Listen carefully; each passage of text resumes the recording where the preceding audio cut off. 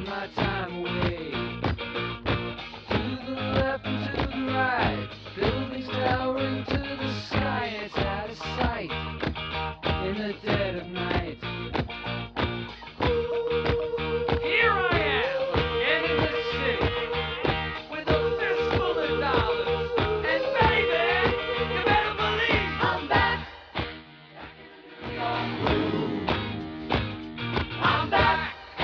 Back in the New York groove. I'm back. Back in the New York groove. Back in the New York groove. In the New York groove.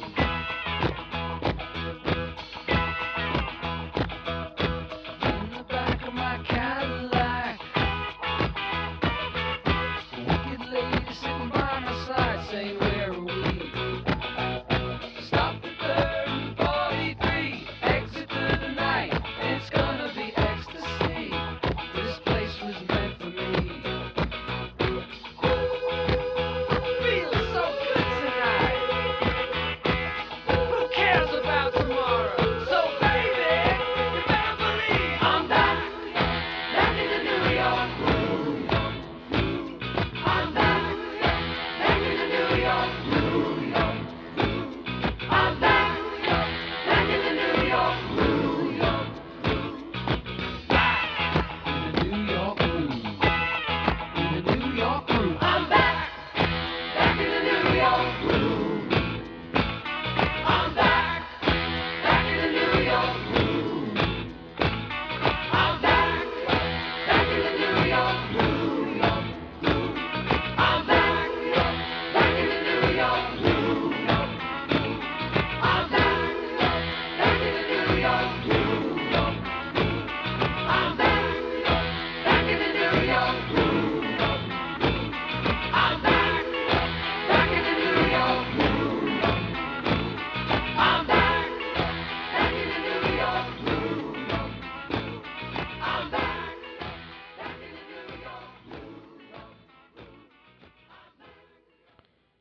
So, boys, we are back. Back in the West Middlesex groove. Good call on that one. Yeah, Good boy. tune. I love me some Kiss, man. So, hey, midway through the song, I got an ad for Best Buy. That's why I cut out for a second. Sorry about that. Anything good? No, I don't even know why I'm on this. We bought a Switch for Christmas, and now I'm on the ad list. You're locked in now. Yeah. Now every time you try to get out of it, and then you got to go through like 90 steps, and you give up. Yeah, I'm 5 in. I'm over it. Mhm. I'm just in. So, guys, we're at the beginning of a long weekend. We're recording on a Thursday night. You got a long weekend. The rest of us don't have a fucking long weekend. Hey, get better jobs, buddy. Whoa, that hooked you right in the mouth. Wow, thanks, you dick. And then he throws a fly at me and hooks me in the face. You can't Jeez, hook you a get the- fish that good. No, you're right. I can't. You threw it right in his You get mouth. tomorrow off, and now you're hooking me. Hey, tomorrow I got You pretty got tomorrow? Oh, that's right. Yeah, I got a pretty badass trip going tomorrow. Scott and I are going up to Prescal chasing carp and gar. That's what this dude's for. Yeah. Is that a gar fly? So their teeth get stuck in this stuff? Yeah, I hope so. It basically started out as a toe strap from work that I commandeered, and I just frayed the shit out of it and tied it on like a deceiver and layered it a little bit. And I've never really caught one like on purpose. I caught one time super drunk. Please quit messing with the headphone jacks. Things are all jacked up now. Oh, goddamn Rick. We're blaming it on him last week. So, yeah, I caught one like 4 years ago down in Maryland on like a crayfish fly. But since then, I haven't seen a gar. So, gonna give her hell tomorrow. Do you think the ones in Erie are going to be as big as that one? Absolutely not. I don't think so either. I don't think so. But they're probably going to You're be, get some you know. drum in there that are just huge, though. Yeah, that's what I hope. I Mhm. just hope I see some fish, you know? Cool trip. That'd be fun. It's going to be fun. Going to be a good time. We're not going. I'm not meeting Scott till 9, which is perfect. We're Well, doing this tonight. Going to drink some You beers. need light, so. Exactly. And we're going to be in some back bays and Not to stuff. mention you got an hour and a half drive. Yeah, we're going to be in some back bays. Did you build the polling platform? I did not. But You need a spare? Because I got a bunch in the bed of my truck. Bunch of what? 8-inch spares. You need Oh. one? I have one, so I should be good. You're good. I did make the new oar lock system in my boat, so tomorrow's gonna be the virginal run on that. Nice. That should work good. It should be a lot quieter, because you remember before how they clanged and clunk, clunk, clunk, clunk, where the metal was all wallowed out. So now I got the plastic, but I just gotta remember there's no pins in the bottom. I gotta take the oar locks out to drive down the road. I'm ready to take that thing back down the last float we did with it. Yeah, That's a fun float to do in that boat. it is. So That's the best way to musky fish, really, if you're floating, is out of... The raft's great, gets you into some Oh, yeah, places, but- but you get into a real size drifter, especially one like you have, it's just night and day. You can actually strip the fly without throwing all your line out of the back of it. It's not all tangled up. Mhm. There's plenty of room. did you forget when you had a stomping fit? Oh, I still I still get tangled everywhere. Kind of like the last time I I went don't know musky that- fishing. Yeah, I don't know if there's a boat out there that's just, But is you free know, of like snagging points. when I fish on like a raft, I don't feel like I can even fish properly because I'm so hesitant to really strip it hard and throw the line because it's just throwing it right out of the back of the side of it. Yeah. At least you're hitting the upper, gunnel up close with it that Yeah, way. the sides of my boat are so high it catches it just like a basket. Yeah, or you're not going to fall out the Yeah, side, getting yep. hooking up on one. I can see that happening. I would easily. love to see when you guys fall out of a boat hooking up fish. Did That would you be- see? That would make my day. Who was that? Our boy Tolls. Oh yeah, He I got did see launched. that. I did see that. Yeah, he got launched. And luckily, someone had a camera at the time. Yep, he did too. I wish we had a camera when I sent you. Oh, we were just talking about that on our smallmouth float last Oh. week. That is the hardest I've ever stuck an oar. That's probably the hardest I've ever laughed. That was good. You just shot. So tonight's show brought to us by Predator Fly Gear. Check them out at predatorflygear.com. Yeti, built for the wild. Eric's hooks. If you're going to tie in an Eric's hook. Tonight's show is being broadcast to you live from the Urban Fly Company studios. Soon to be the new and improved urbanflycompany.com. Check them out at urbanflycompany.com. Be a lot of new goodies on there next week and a lot more coming. Also, Why Not Fishing? Check out their app to dock. Sims Fishing. Find all your out there gear at simsfishing.com. I feel like we're missing one. If you need any trout flies or bass flies, hit up our boy Ryan at Queen City Guiding. I think that's it. I think that was the I one. We should Sounds have right now. we should have a list just so we don't forget them. I think we're good. If anyone doesn't know, we just do this shit from memory. We've been doing this quite a while, so but our memory does forget once in a while because I don't know, I'm 5 or 6 high lifes deep. And I'm sure Jay's the same. He got off work. No. I did this. I had some drinking yesterday, man. I got tanked last night for some who knows what reason. I heard you left like 5 minutes before I got home. Yeah. Yeah, you met the new guy, huh? The FNG. Yeah, now you don't have to call him the 25-year-old guy I work with Yeah. because I've met him. Okay.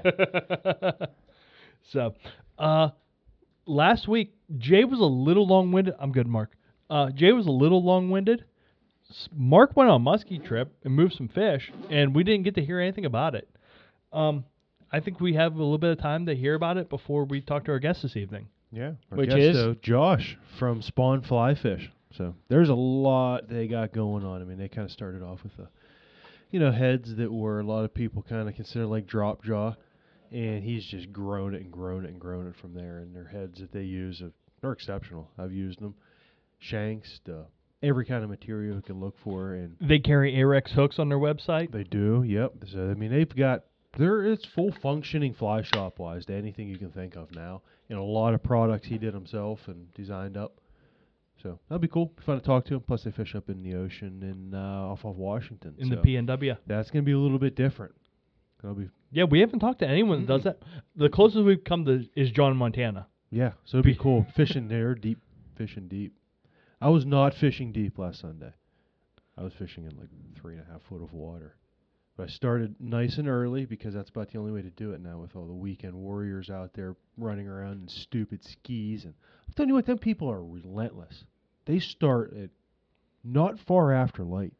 You know what? When I used to wakeboard, that's what I would do. Get out there first light, It's wakeboard till 8 or 9, and then come back home and Well, it's like glass when you get out there early in Yeah. the morning, too, Everything's just boom, dead. You can just fly. That's, as being a fly fisherman, you'll never hear me complain about wakeboarder because I used to do it, you know? So I put in on south end, and I kind of fished my way out. And I did the same pass I did the week before whenever Macy hooked one. So at that point, the wind had already started kicking up. So I tried to work my way down. I went down past the cemetery, fished all down through there. And then at that point, the wind, and I launched at 5:30. By 7, the wind was already rolling. Like, all right, This was Saturday? this was Sunday morning. Okay, because I know Saturday was a for shit day. I had a buddy fishing Lake Erie, and he said there were 8-footers on the lake. Oh, it was ridiculous. And it wasn't one of them like, it was just like a steady, strong breeze. And at that point, I'd already lost my battery. 'Cause my other battery wasn't charged. It's like, all right, I'll take the backup. Put the backup on, it charges the green 45 minutes in, it's deader than a doornail. That's great. And I pulled the a-hole move of the week, too. So I worked my way up to the north end, and I'm starting to watch these guys running blades. And I'd been working fly fast all morning. Just The north end's kind of shallow. where I was stopping at, I was in 3.5 foot. Yeah. So I mean, I was burning everything through that morning, and I kind of made the first pass in, fish surface, just throw at it about 40 feet, and it just turns right on it. And I could see it the whole way, and it like swipes at it, and I'm stripping as hard as I can, just single stripping, not under the arm. Swipe, swipe, swipe, swipe. Gets to the boat, pegs the boat, turns, gone. You're kidding me. Make the next pass up. Battery's dead, and there's a kayaker anchored. I'm like, I'm good. Start drifting right into him. Way to go, a-hole. It's like, I was like, I was like, I don't have a battery. And he's like, can't you just anchor up? I'm like, no, not for what I'm doing. Like, all right, I'll move. And then it dawned on me. I got a battery in the back of the boat that's running my electronics right now. Unplugged it, put it in the back. I go trolling up past him. After he already moved. Way to go. He stared me down the whole way like, you dick. I trolled the whole way back up around him, started to drift right back over again. Oh, way to go, a-hole. So on the second trip through past him, I could kind of like see this like shadow coming through the weeds in like 4 foot of water, and it gets out. Decent fish, probably upper 30s, if not close to 40. Kind of raises off the bottom like 1.5 feet. Looks at it, boom, right back down, gone. Like we were talking last week, how many times do you think that happens and you don't see it happen? You know? Yeah, it's got to be a lot. A I mean, lot. there are a couple fish were caught. I saw 2 caught on blades, I was going to ask about this. but nothing. I watched a guy works. I don't know whether it's a suic or what, but worked a glide bait for a while. He never moved the fish. I'm guessing that happens at least twice a season. Yeah. I don't have much confidence at the moment in When you muskies. saw those guys running blades, did you switch to like a Packerini tail or anything? I'd been working that on and off all morning. Oh, okay. So I was working just regular Bufords, that, changers, and kind of going back and forth between the 3. You know, they want that tail wiggle going really fast, and they want the actual Packerini tail with a lot of flash. And both fish I moved were on single Bufords. With feather Stripped tails? very hard. Yep. I mean, stripped as hard as you can with your left hand. Full, probably 24-inch strips, as hard as you can. As soon as you stop, by the time you get back up, give it just a quick half a second to pause there, and then boom, another one, and that's what we got both. That was the the triggering mechanism. So I mean, even though you weren't like burning it really fast, dang near taking in line just as quick. I mean, each strip's covering a lot of water, but with Fast the big, and erratic. And yep, the big lake head pushes a lot of water, kicks real hard. So as soon as you let off, it gives them that broadside quick turn, and then it's another 2-3 foot they got to catch up. So it's still moving quick. And you were fishing with the 750 head? No, I was fishing with a 550 on this one. Intermediate wasn't enough to keep it down. 750 is way too much for 4 foot, but Yeah. the 550 at the 6-inch kept that perfect. As soon as I hit, I counted 2, and that was enough to keep it rolling the whole way. Bury the rod tip under and go. Man, it's down to a science now. Mm-hmm. Speaking of that, we do have our guest. We're going to have to call him. We're going to get a lot more into that science after. Okay. We're going to touch on a new muskie book I opened up that Yeah, I can't a wait lot to of hear about listeners this. are, yeah, they'd definitely be interested. It's fantastic. Oh, shoot. So, I had that peg perfect to stop. You can start the music, and Yeah, nope. yeah, that's what happens. No, we'll just sit and watch Chad. This is play why we with don't his have nice phone. things, Chad. this is Or what we can't have do. nice, can't have nice things.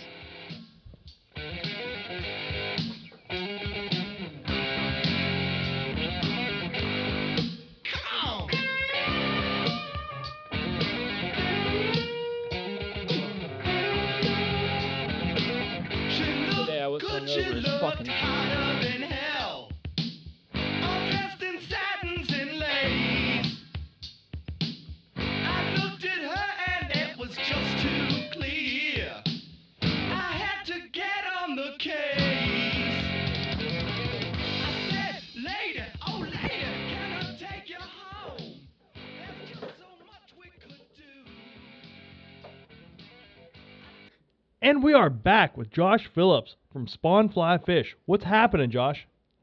Not much, guys. Thanks for having me. I really appreciate it. It's been a while, and looking forward to catching up with you guys. Oh man, it's a great time, and we're glad you took the time out of your schedule to join us. So could you give us a little bit of background on yourself before we get into the Spawn Fly Fish? Yeah, absolutely. So, born and raised in the Pacific Northwest, and I kind of like said it before, but I like grew up with a rod in my hand and then like a ball at my feet. So played soccer all growing up, and it allowed me to fish. But I was born into a fishing family. My dad was the head fisheries biologist in Washington State for 20 years, and now is a director for Fish and Wildlife. He manages the entire coast of Washington. Region 6 is the coastal region, and then he manages all the offshore fisheries in Washington as well. So I was thrown right into it from the get-go. And yeah, so I've had that bug from day one, but didn't get to do it as much as I wanted to in my early years. I started playing ultra competitive soccer, and really started traveling the country almost every weekend starting in 6th grade. So it didn't allow a lot of time to go on like camping trips and backpacking trips and fishing trips, and it limited my ability to do that. But I didn't let it slow down my like drive and will to also get on the water. So when I was fortunate enough to land my dream job as a professional soccer player after graduating from Gonzaga University, I unlike shouldn't say all, but unlike many athletes, I wasn't playing video games after practice. I had the rods ready and just headed straight into the mountains every day after practice. The coach wasn't worried too much about me going out at night. He was more worried about me climbing a mountain after practice than anything. So I'd bring a rod with me on away trips, and after the game or the next morning, I'd sneak out and fish other areas that I never got to experience. So that was something that was really cool, and soccer allowed me to do throughout the years. So I did that for 5 years after graduation, and then this is about 14 months removed from the game now. So working like 3 jobs and trying to keep this dream of spawn fly fish moving in the right direction. So, Josh, Jay and I know the time constraints that go into soccer. We've coached kindergarten soccer for the last 2 years. We know it takes a ton of time. Yeah, no, my life essentially revolved around it, which was fine. I would loved it. It's a passion of mine, but it does take a lot of dedication, as does anything at a high level. So you're out of it now? Yep. So I played my final season for the Portland Timbers second team, and I captained that team. It was a great experience, but I wasn't making a lot of money. Like people like see my like verified check mark and just like assume that I'm like some rich like major league soccer player, which is not the case. So like if you look up United Soccer League, USL is what I played in. And then I was fortunate enough to get a couple call-ups for short stints of preseasons in the MLS, which was really cool. But the USL is more or less a grind. It's minor league sports. So you're essentially just working. Like I worked at a restaurant my first season as a pro. So that's not something that you'd super think of as like an ideal situation for playing professional sports, is having to go stand on your feet every day in the kitchen afterwards. But no, man. And hey, the blue check mark doesn't mean that much. High Pitch Eric from the Howard Stern show is verified. Yeah. You know? I do get that a lot, and they're just like, oh yeah, like whatever, man. And I'm just like, not the case, but it's all good. But yeah, so that was fun, and I've been out of it for just about 14 months, I think now. And I still play here and there with my little brother. I have a 13-year-old brother. So so So uh, we've not never talked to someone who's retired from a professional sport before. yeah. Do you stay in contact with your friends like that are still currently playing, or what goes into being a retired athlete? Yeah, I mean, I definitely stay in contact and still follow their careers, especially now because it's been a really bizarre year, right? So Really? them are going into their final, yeah, really. Many of them are going into their final season potentially as a pro, and they still haven't even stepped on the field. So uh, I still talk to them all the time about what's going on and like what a players union is doing to support them because there's been a lot of like wage cuts and bonus removal and stuff like that that's going on.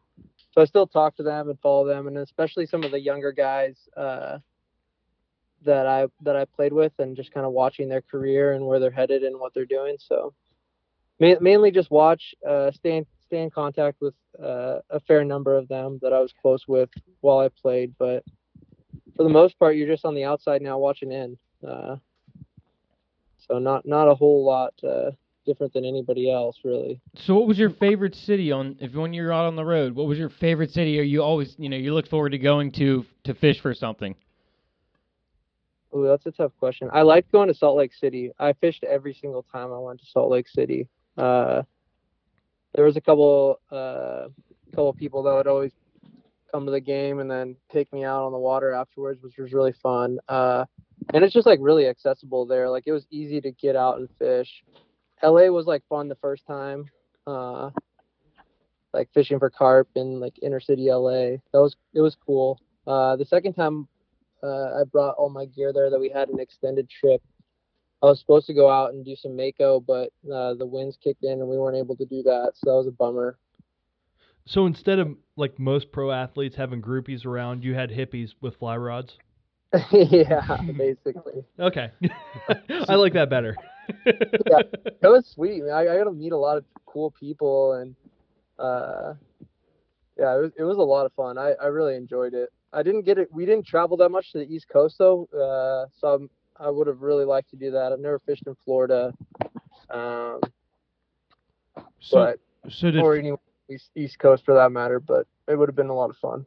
so did fly fishing start from the beginning, or did you? Yeah, No, not at all. So I grew up conventional fishing, and I think that it gives me a little bit different perspective, like we talked about earlier, on like when we're creating a product. So I grew up conventional fishing, did a little bit here and there, but I didn't really take to fly fishing until later on, so like into my 20s. So and then I just hit the ground running, and now I like, no matter what the fishery is, I'm like trying to do it on a fly. So even when we're out like trying to catch a Chinook off downriggers, I still have my rod like geared up, ready to roll if things get good. So my dad gives me a hard time about it here and there, but he's getting more and more on board with it the more we do and the more success we have. So when you guys are trolling Chinooks with downriggers, what is a setup for a fly, or what are you hoping to do? Are you hoping you see them crashing, or?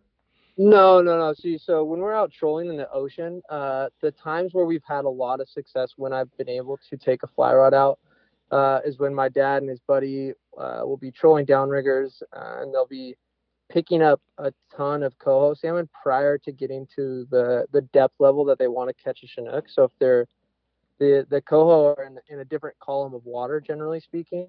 So when that kind of thing happens, he's cool with me essentially just in the back of the boat and just bombing a fly to either side of the boat, and then it literally you're just essentially swinging a fly and then stripping it in because you don't have to worry about snagging on a downrigger because that line's going straight underneath the boat.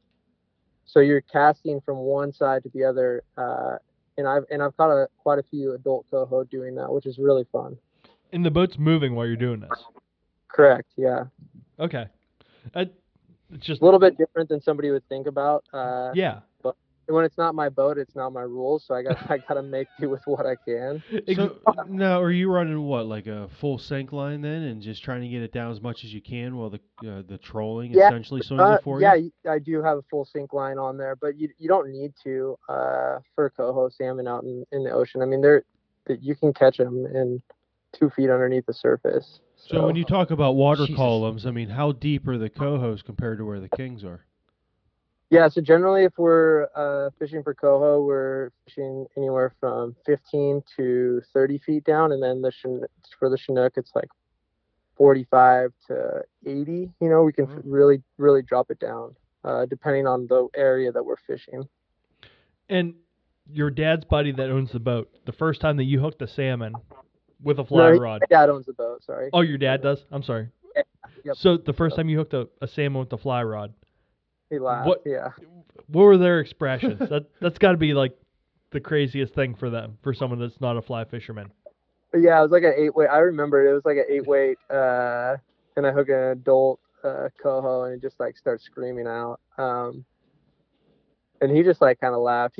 I mean, we catch salmon in Puget Sound all the time on the fly, and we're not moving when we're fishing for those. So he knew that we were eventually, if there was enough fish around, like it would work. But I think that day I landed 4 or 5, so it was a lot of fun. Just essentially stripping a fly in after the swing. And I didn't ever hook any on the swing, but on the strip, they'd always come after it. So it was fun. I got some sweet pictures of it too. It was great. So speaking of Puget Sound, I mean, you notice you do a lot of also other deep fishing. What else do you target out there? Yeah, so in Puget Sound, I primarily target sea run cutthroat and resident coho salmon. Those are my 2 primary targets, which is a really unique fishery. So they're just anadromous cutthroat. So they go into the streams to spawn, and then they come out into the saltwater for the like the majority of the year. And it's a lot of fun. It's talk about like an opportunistic fish in the saltwater. There's not too many places where you can fish for trout and then have the opportunity to see a whale. And they're just savage fish. They have so much fight. If you can picture, or if you've caught steelhead, it's more or less just a miniature version of that. They're just so strong, so powerful for their size. And then the coho in Puget Sound, so they do what's called a delayed release program. So they release these coho after the fish have migrated out to sea. So these fish kind of mill around in Puget Sound the entire year, which makes it a really good an opportunity, because coho salmon are hard to catch. If they're there, they'll generally eat your fly. If you can cast it and strip it and at least present a fly, they usually take it.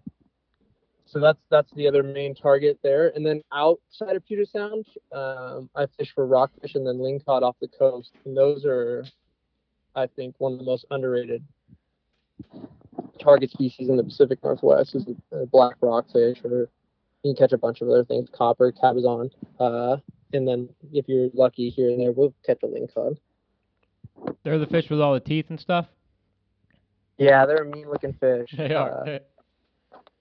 So I haven't caught a really big one of those, but I hope to someday catch one in like the 25 to 30 pound class on a fly rod. I think that'd be a blast. Can you go into your lingcod program at all? Like what Yeah, do you do with that?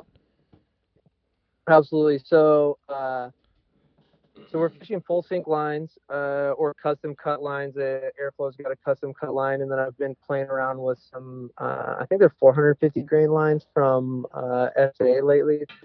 They sent them to me to play with. I don't remember exactly what they were, because they weren't in a box.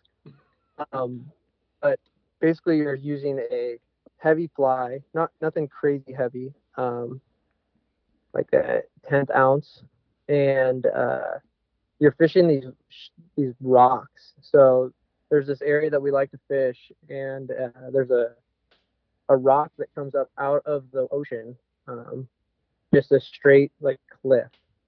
So you're casting your fly towards the rock, and then sinks, and as it sinks, it's going down the steep drop off of this cliff, and these fish will come out of the rocks and just grab it and run. So it's not a super difficult fishery, but it's to catch a lingcod on the fly is definitely a unique opportunity because it's not easy in that you'll have to spend a lot of time doing it.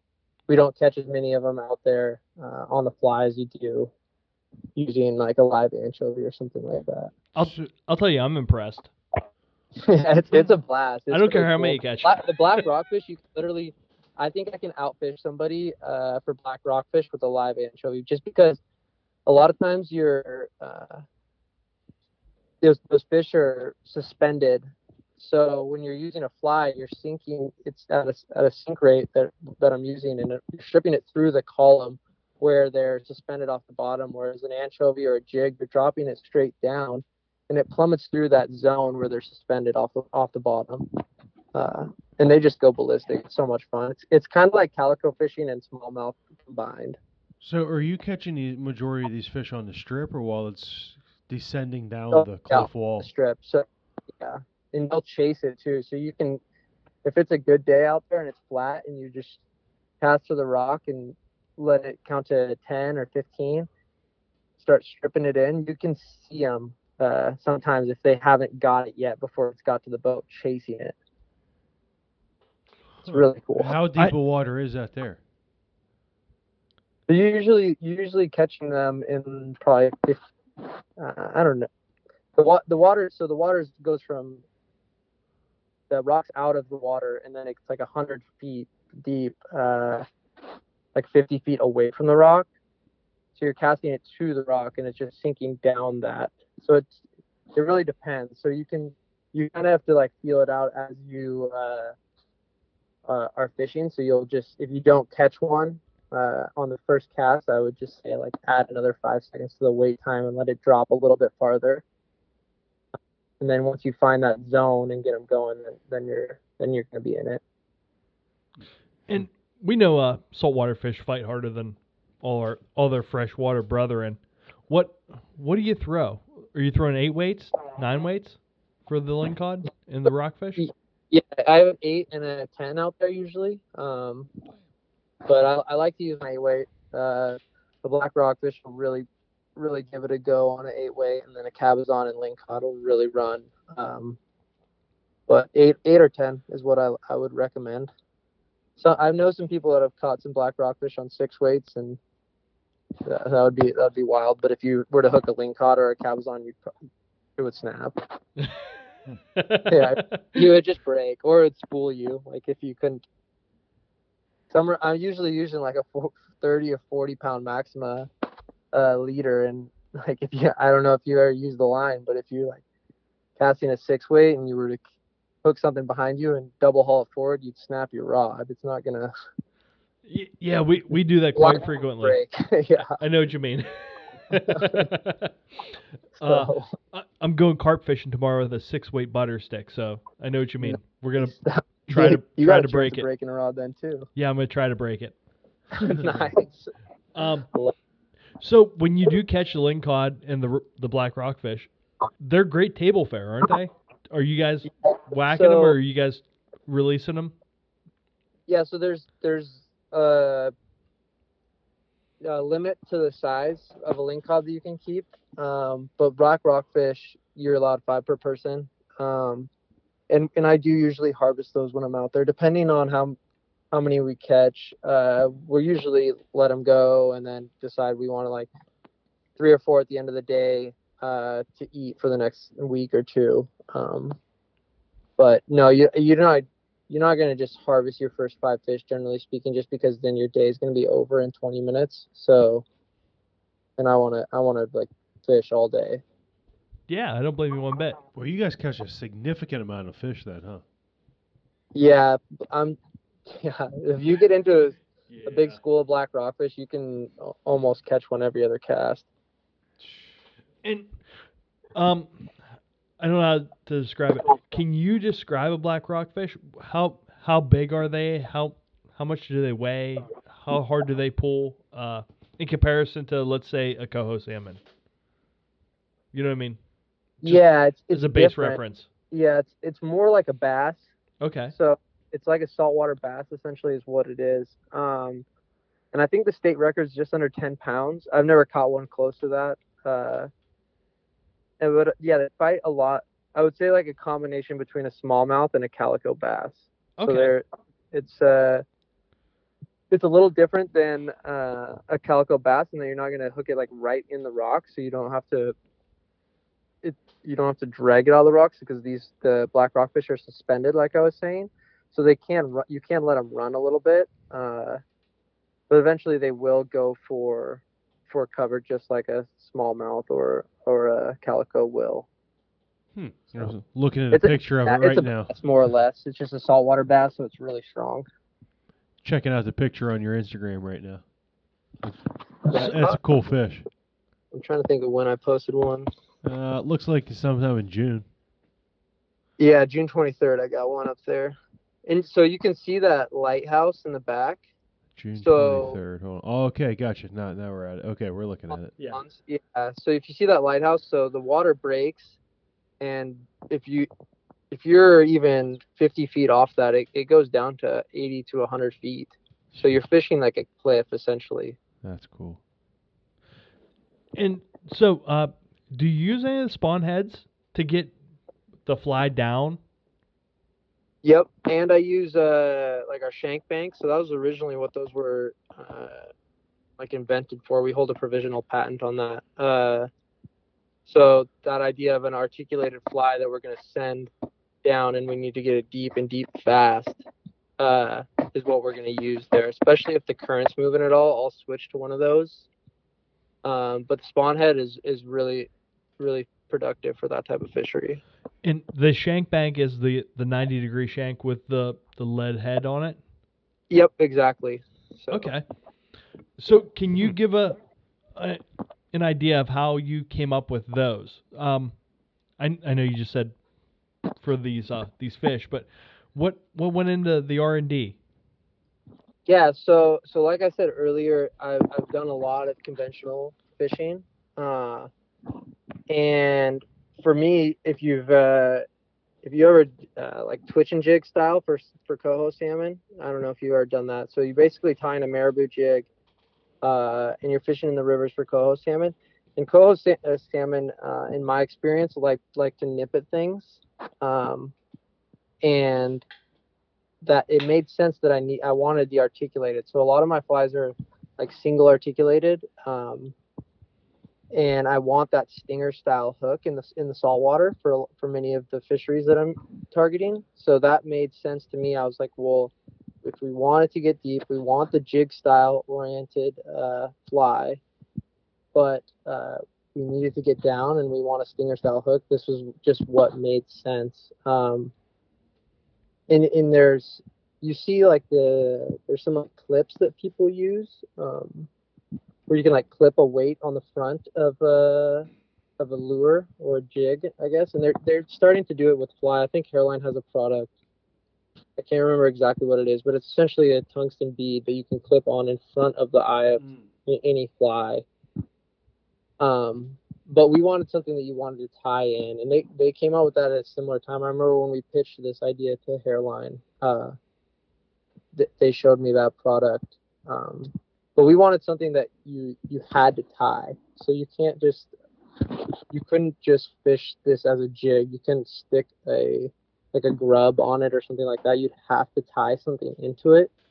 So that's where that one came for. And then we took it a step further. We were like, we need it to be a stinger style hook, but then I also needed to get down fast for fisheries like lingcod and rockfish. So that's where that one came from. And it's been really productive, and I think this year will be more successful than it was last year, because it'll give some people a chance to tie up flies for coho and other things as they move into the rivers. And are people using those in the rivers for swinging flies, or are they strictly casting and stripping them back and jigging them as they come back? Yeah, so they're swinging our 90-degree shanks, but they're not usually swinging anything with a weight on it. But conventional guys are also using them. So it's like a crossover product. So conventional guys that are tying flies will use that product all the same as a fisherman would, or as a fly fisherman would, where he's going to cast it and strip it in. But the conventional guy's just going to reel it in and twitch it. That was my next question, because I know a shitload of crappie guys around here that would use that and just jig it on top of a pine tree. You know? Yeah, Because we had a use- bunch of people ice fish with them too, which was really cool. yeah, man. Like the 10th ounce ones, they were just ice fishing with them in the wintertime, and it was sweet to see how people were implementing those products. And do you get a lot of feedback from your customers of like fish pictures with the use spawn fly fish products? Yeah, we do, and it's really cool. And, I mean, it's more than cool. It's amazing because at this point, like I have to live vicariously through. Like I do get out and fish quite a bit, but to travel to all the places that our products have gone is not something that's available for me at this point in time. So it's really cool to see people and how they implement our products in their local waters. It's really, really special, honestly. And we get a lot of it. So like every day somebody's catching something and tagging us in it and sharing how they were successful or how they implemented it. All right. So can we get to your heads a little bit? Yeah. Okay. How did you guys get the original head shape? Were you So we catching needed bait fish something. and We needed something that was going to push a lot of water, and we wanted to mimic species that were already out there. So we needed something that was going to push a lot of water, give a realistic element, and then also be a way to finish a fly or hold materials into a fly, depending on the predatory species that you would target. So that's where that stemmed from, and we wanted to what's the word for it? Just like provide an opportunity for people to use a product like this at a more cost effective and way that we thought we could build one that would be more accessible and productive to the everyday angler. No, I was gonna ask how long, like the R&D and to make a product like that. How long does the time that you took? Yeah, so that's something that people ask us all the time because at this point we get a lot of people that message us with new ideas for a head or a shape, and something like that's going to take the bare minimum for any product that you're going to put out, from testing it to manufacturing it to designing it. At least 8 months, 6 months at the bare minimum. And for something like that, it took us over a year to create what we wanted to really make in our season 2 heads. It was a long process, and we wanted to make sure we got it right. So can I ask, are you guys 3D printing the heads or? Nope. So we injection mold. So Okay. it's a little bit better of a process when you're going to bring something to mass market. It's also a little more durable. So, and you can just go so many more directions with it, as far as uniformity and production, I guess, is the biggest thing. So it's a 2-part injection mold that we designed. And injection mold, are you painting them, or how's the color come out afterwards? Yeah. So when you're injection mold something, it's dependent on the pellets that you put in. So we use an ABS recycled plastic for all of our painted heads, and then we use what's called a virgin plastic for any of our clear heads. Okay.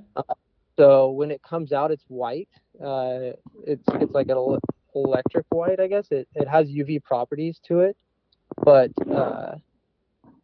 and then we're painting it from there. By hand? Yep, everyone's painted by hand. So we design the color schemes, and then we outsource that now. Okay, I was gonna say, God bless you, man. Playing soccer and painting heads. No, oh yeah, I have we sent them over recently. We've got new Iwata airbrushes and sent them over. So hopefully here pretty soon we'll have like an even next level of intricacy to some of these products. Awesome, man. How many different sizes of the plastic heads do you guys run? 5. So we have five styles, and we're looking to expand that, but we're not sure as to when that will happen. It's expensive. Like, it's really expensive. People don't understand. Oh yeah, man. Associated with, because I'm like I said, we're not one-off 3D printing these. So when you design a mold, like, that mold cost is very expensive, and then to tweak it at all is even more expensive. So, and then when you're doing something like that, you can't just order one. So I got to order thousands of them. So injection molding, are you guys actually doing that, or are you sending that out to someone? Like, Yep. Do you guys have an injection mold like in your basement? We own the mold, so the mold is ours, and then we send that to a plastics manufacturer. Okay, I was gonna say, like, how does someone get into something like this? That's really cool. Yeah. So my one of my best friends, a college roommate of mine that played at Gonzaga soccer, he is an unbelievably smart human being, and he designs products for Nike. So we can create something really, really like intricate and next level, I guess, like in-house. So he helps us out with all that. We sit down with him. We're actually working on a new product with him right now, and he's going to come up from Portland this weekend, so it'll be a lot of fun. Are you going to put the swoosh on your next head then? No. I wish I could use some of their resources, though. They have some really cool 3D printers. They like 3D print a full shoe before they bring it to life and stuff like that, which is nuts. Really? That's incredible. So, that's impressive. Yeah, we got a good team of smart people around us, which has been really helpful in what we're trying to accomplish. So then you also have some heavier metal heads, right? No, we don't have any metal heads that we sell, like fish skull heads. Okay. Or we have a discontinued, now that I think, so we have a discontinued head, but we don't bring those to you don't do that anymore. Lead. Yeah, no, that was just I love that flash. Thing that we tried to do and it didn't work out. So no, we don't have that. I wouldn't even consider that a product anymore of ours. Okay, I'm sorry. I was just wondering if that was coming from the same molds or. Well, I fished the crap out of that thing. Yeah. The deep threat head. Yeah. Yeah, those things were were really popular. They work great. Just like overall not a good product that we wanted to continue to put our name behind. We had a bunch understandable. We had issues with it, so. Yeah, you've got a lot of different areas that you're kind of subject to being able to use that too. Yeah. So it was a cool idea, but we need to refine it. Speaking of other ideas, have you guys looked into like any other parts of the fish, like trying to imitate or mold out like tails or anything else? No, not really. We've looked and played with some different things, but there's nothing that's been something that we've wanted to take on.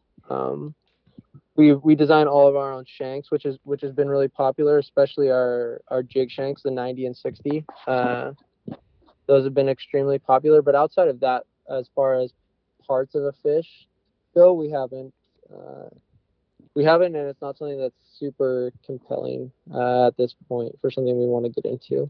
Are you guys hand bending the shanks, or do you guys have like a machine that does Yeah, it? that's machined. Yep. So we had to machine that too. Oh, God bless you. I bend shanks by hand, and it really sucks. No, yeah. So did we, and I was like, we gotta fix this. So we machined that. And we tested a ton of wire gauge strengths for that. That was a long project. So we like worked in secret on that project for a really long time before we launched it, and we teased a picture of it when we were at IFTD. That was the first time we posted a picture of it. and it was really cool to see the response that we got from that product. So we understand the 90-degree heads are mainly like jig head style flies. Yep. What's the 60-degree head mainly used for? Yeah, so the biggest difference, so there's a difference in the strip and the jigs, how it's going to move in the water. But for me as an angler, I wanted something to fish different columns. So in Puget Sound, when I'm fishing a bait fish pattern or a squid pattern, I'll use a 60 degree. So it's not as an exaggerated jig. But if I'm fishing a shrimp or something that's going to be right on the bottom, I'll fish a 90 degree. Just the movement difference of like a more buggy or crustacean pattern versus like an actual fish movement that's just like bouncing through the center column, whereas like a shrimp's going to dart up and then back down. Have you guys ever thought about making like let's say a 26-degree head or shank so people can tie D&Ds on articulated but single hook flies? Yeah. So we have a bunch of people that have done them on the 60s, and we tested some different like angles there. So, there wasn't. It's tough to bring a new SKU like that to market that I can really tell somebody is going to be a significant difference. No, that's totally fine. That's great to hear. You know, why Yeah, I don't want. why we- buy we- this when we have didn't- this already in stock? You know. Yeah, exactly. We don't want to be in the business of creating a million colors because you don't fish a million colors. So like everything's got to have a purpose. So that's something that we've tried to stay strong with, and why we're going to do it. So it seems like a lot of your focus is based off of your own personal use there, so that you can test it and move it. Yeah, definitely. And I think that's something that's been able to help us move in the right direction is the fact that all of the products we truly fish. And there's a lot to be said for Easily that. talk about them and why I use them, and I fish a lot, so it's easy to understand how people are looking to be successful in other parts of the world. So it's been a lot of fun in that retrospect. Well, and the nice part with that is then you have someone that reaches out to you. Here's what I'm looking to do. Yeah. You're able to direct them because I mean they're built for a reason, and you're the reason they're built for. So it's not like you're taking information and moving it. You're actually fishing these, using them. You know what they're used for. So I mean, you find that like, are a lot of people all over the world kind of using them for kind of same situations, or is it different kind of aspects? Or I mean, what do you kind of find coming with them? Yeah, they do. I do get surprised like constantly with how somebody's looked at one of our products and been like, oh, this is how I want to implement this on my local waters, or this is why. But for the most part, I think that a lot of the stuff that we do as anglers around the world, there's similarities. There's differences and there's similarities, but there's a lot of similarities between fisheries that if somebody is an avid fisherman can see and understand and look at that and be like, oh, that's going to work and this is how I'm going to use it. And especially once we explain to them how we're using it here, then they're able to take that and implement it in their own waters with a slight twist. So speaking of waters from around the world, what are some cool fish that you've seen that have been caught using your products? I think there's been 150 species caught, so I don't know what at this point. There's not too many that haven't been caught, honestly. Heck yeah, man. We haven't had a taimen caught. That'd be really cool, but most of the other species have been checked off the list. Got the arapaima on there too? Say that again? You got the arapaima on there too? Oh no, that's a different. Yeah. So maybe like the billfish and arapaima, or I don't even know, arapaima. How do you say it? That's good enough. Yep, close enough. Yeah. I don't have enough rich friends that are gonna go into the Amazon jungle. Neither do I. So- Neither do we. we got like Kid Rock, Yeah. you know, Yeah. or not actually him, but like our friends are like him. But no, like it's cool because even people around the world now are like buying products. They're seeing what we do with them here, and then they implement them there. So our products have been really popular in South America as of lately, and it was really interesting learning why and how and the guys that are using a lot of them are talking about not only does it push water and give it that realistic element, but they're talking about how some of these species destroy a fly that you spend an hour tying. So you're tying this giant streamer for say like a big golden dorado or some of the other species vampire fish that they have down there, and they just obliterate the fly like after one use. Like the head of it just gets destroyed by the teeth. And we shared a picture recently of a spawn head that caught 11 golden dorado, is what he said. Huh. So it's just holding strong. It's all like you can see all the teeth marks over it, and it's that all the materials are still there. Like they haven't got completely shredded off, and he attributes that to that head holding all the materials in place.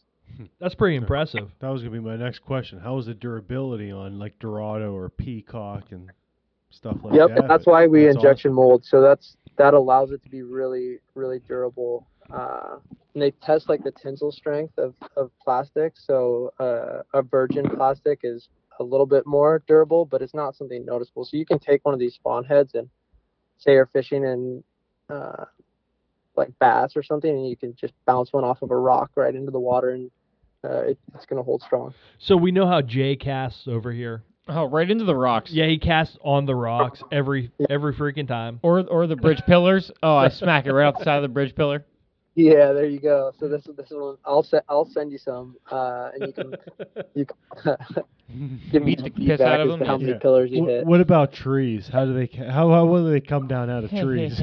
Yeah, they'll stay up in there, so you gotta make sure to. They make great ornaments, right? Ornament, yeah, it might become a Christmas tree before you know it. So.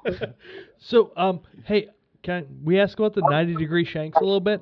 Yeah.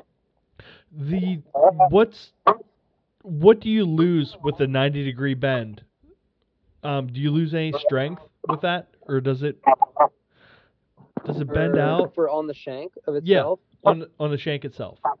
No. So, and usually you're sticking a bead there, so the bead is going to continue to hold that into place. But depending on so we have two different wire gauges that we used, that we came up with, both made out of stainless steel. So we have one that we recommend for saltwater fishing. That starts at 20 millimeters, and that's a thicker gauge stainless steel wire. So you're like a 031 on something like that, or are you guys still a little more than that? Say that again. Is that like an 031 or? It's a 0.9 millimeter gauge wire is what we use. 0.9. So we Okay. yeah, so it's not giant, Mm-hmm. but I gotcha. that's Yep. how we measure them in the millimeters. We gotta get the conversion sheet out. Yeah, I'm trying to think conversion wise here. So, and then the others is a 0.7. So for the Okay. smaller size. Okay. But no, and if you think about any articulated fly with a stinger style hook, so it acts as it's like on an access point, right? So the tension isn't going to be focused on one part of the shank, so it's going to move, I guess, if that makes sense. So it's never had any issues of being bent out or bent or angled because of the shank. Yeah, like I said, I saw your shanks and I tried to mimic one, and I was like, I don't know, I'm kind of scared of this, but knowing that you guys did it and it's proven well, I might just buy yours instead of making them, because it's really like tedious and stressful. Yeah, and that's what I mean.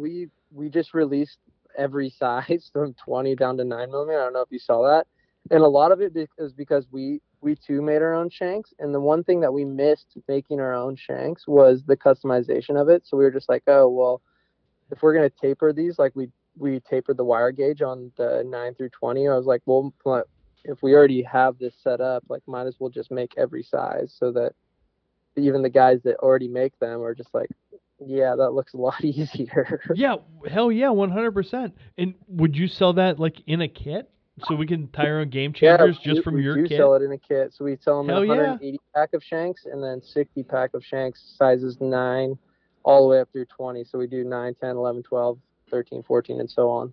Yeah, hell yeah, Mhm. that's awesome.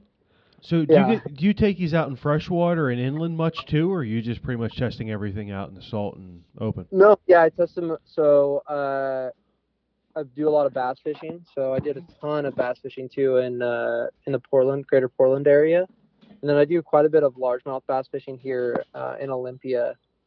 But we don't have too many phenomenal smallmouth right here in the area. And then Eastern Washington's is going through a tough time right now with COVID. So I've kind of stayed away from Eastern Washington. But they also have some really good warm water opportunity over there. Smallmouth is our bread and butter. Is that a native fish out there? Say that again? I said smallmouth. That's our bread and butter. Yeah. Is that a native fish out there for you guys? It is not, and it's in fact a fish that they put a target on. So I think that there's no limit on the Columbia, so you can harvest as many as you want. So they're trying to get them out of waters that have anadromous fish in them. They apparently put the hurt on salmon smolt and steelhead smolt. They put the hurt So on everything. they're trying to combat that. But essentially, from what I understand, is when you put a smallmouth in a lake or a river, it's almost impossible to remove them. Yeah, they breed so proactively, and they eat just everything. They're always pissed off, man. Yeah, They're they're like the awesome. shitty guy at the end of the bar, you know? Yeah. Always talking shit, throwing fists. Yeah, the Columbia's loaded with them. It's super fun. Like anywhere above the Dalles, you can just catch behind every rock holds one. So So do you keep them and get them out of there, or you put them back? no, I don't know if I've ever ate a smallmouth bass. I'm pretty spoiled here with coho and chinook and rockfish and lingcod and tuna. So it's not something that is really on my list of fish to keep and eat. I don't know. And maybe they're I good, don't blame but you. it's just not No. something that I've ever done. If you have that option, I wouldn't keep one at all. No. Yeah. I mean, I'll be honest. If I was sitting here with listening, saying, "Okay, I'll have lingcod or bass," no, I'm gonna. I bought sweetbreads the other day. I would keep a smallmouth bass. Do you know what sweetbreads are? Yeah. Yeah, the gland in a cow's throat. Yeah, I bought that. So I would have keep smallmouth bass. But we don't have what he's getting to keep and eat. But I could also buy Our cow. options are limited. I could buy a T-bone. So we go to catch muskie and then stop on the way home to buy fish to eat. exactly. I've never done that before. I would like to do that. Yeah, I've well, never been muskie fishing. you ever make it out this way, you're always welcome. I know. Well, we got a lake. There's one lake here in Western Washington that's got them. Do you guys get the tiger muskies, right? Say that again? You guys get the tiger muskies, correct? Yeah, tiger muskie. So You never took the time to try that? I need to. I need to go down there and do it. It's just not something that's usually this time of year. I'm out in the salt water. So, and then in the winter I'm fishing Puget Sound the most. So I just need to make a trip down there and spend a little time and learn the water and go for it. So do you do the steelhead game at all in the Olympic Peninsula? So I went twice this year. I tell people that my dad ruined me for steelhead fishing because he was a steelhead fanatic, and he used to drag me out as a little kid steelhead fishing, into the snow and rain, and just every time I'd hook one, he'd take the rod out of my hands, and I just have this. Yeah, they're an unbelievable fish and a lot of fun to catch. But you I couldn't, just have you couldn't give a overarching, shit. memory in my head that's just that was not fun, Dad. So maybe someday I'll get over it, and maybe when he's too old to not let me take the rod out of his hand, I'll get into it and then return the favor. You should take him. don't do- You should take I him don't- steelhead fishing and then pull the Scooby-Doo rod out of his hand. Yeah, no, exactly. That's got to be the game plan. Is just wait till he gets a little bit older and then become a steelhead sicko. And but That's yeah, no, I don't do a lot of it. I know a couple of my buddies do it a lot. And they like drug me out. I think it was last year, and I caught one in like the first like 20 minutes, and they were so salty about it because they had been like 10 times prior and not got one.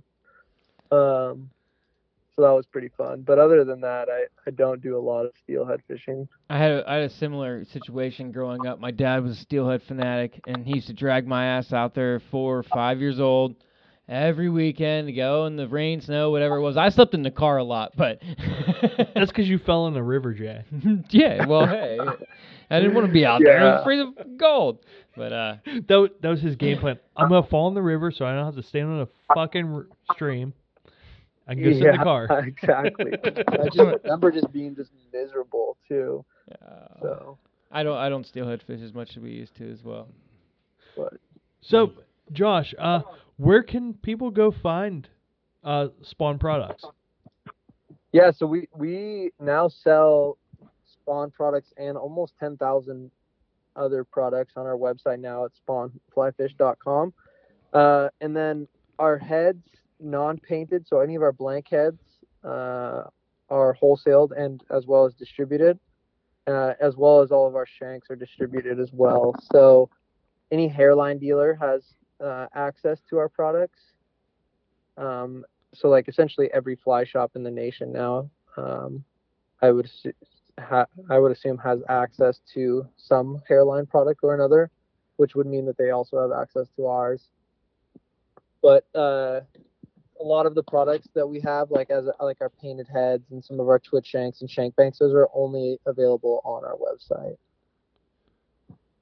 And which is spawnflyfish.com? .com. Yep. So Heck yeah, man. Hey, is there anything that we haven't hit on that you'd like to hit on, Josh? no, I mean, how are you guys doing? How's everything going with what you guys are up to? How's the podcast and Oh, we're doing good, how man. you doing through this time and everything like that? Everything's good. Yeah, man. We did 3 podcasts remotely with us and Yeah, it was 3 or 4. Yeah, 3 at or least, 4, yeah. and they really sucked. Not that the quality of the show was bad, but it just wasn't the same. It wasn't 4 of us in a room drinking beers together and talking to a dude like you, Yeah. you know? And it No, was it was weird. But now we're back together, and Pennsylvania just enacted a masks anytime you leave your house rule. So, yeah, we got that here in Washington too. We're all lucky enough to live in the middle of nowhere. None of us are at our own house at the moment, and none of us are wearing masks. Just so you know. And, there you go. But we're all drinking beers and sitting here talking to you. Nice. Life is good today. It is good today. There you There's not a lot we can complain about. That's awesome. I'm glad to hear that. Yeah.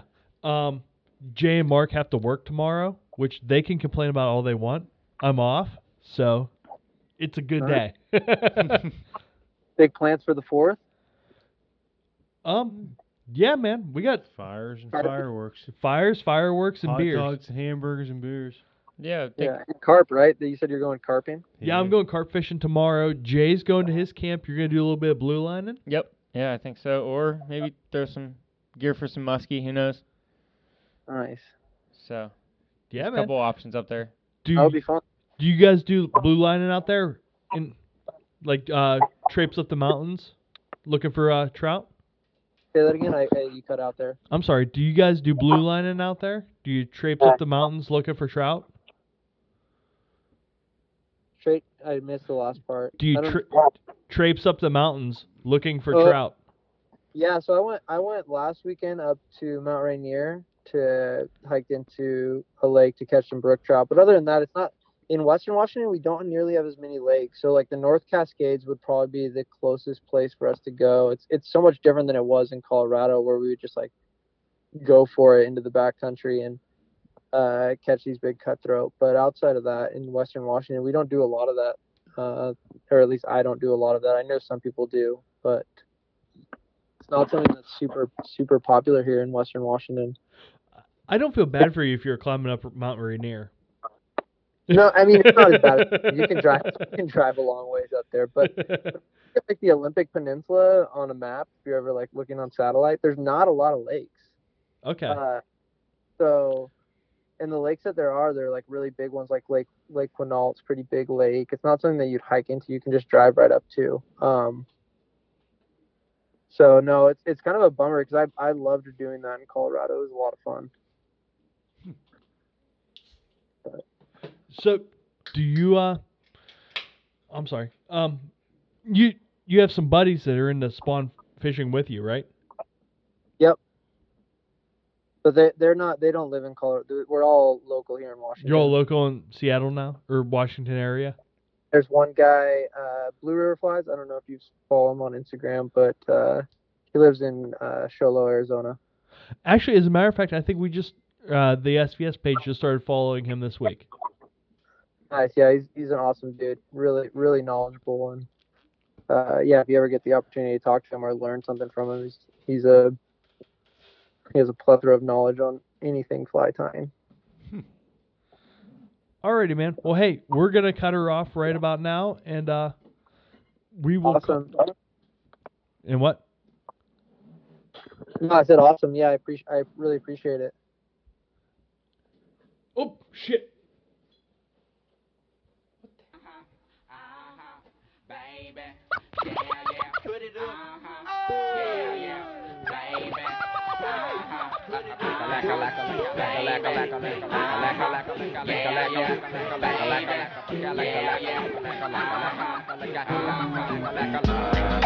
Push that force, everybody move to the back of the bus. Do you wanna bump and slump with us? We the type of people make the club get full.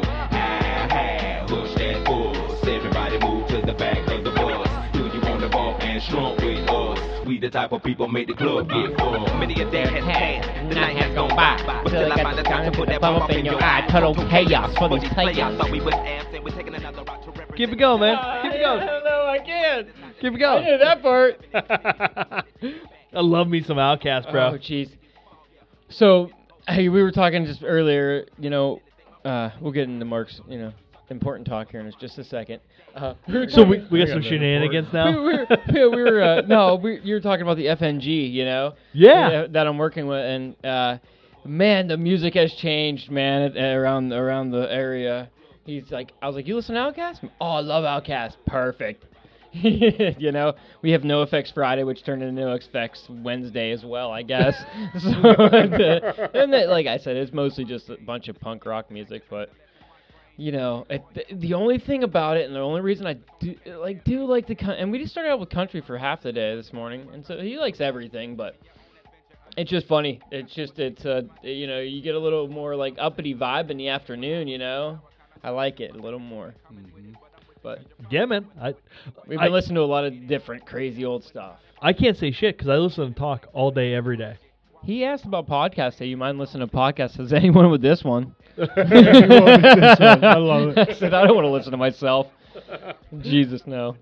I've listened to one of ours fully in the last year and a half. It was the last Tommy episode.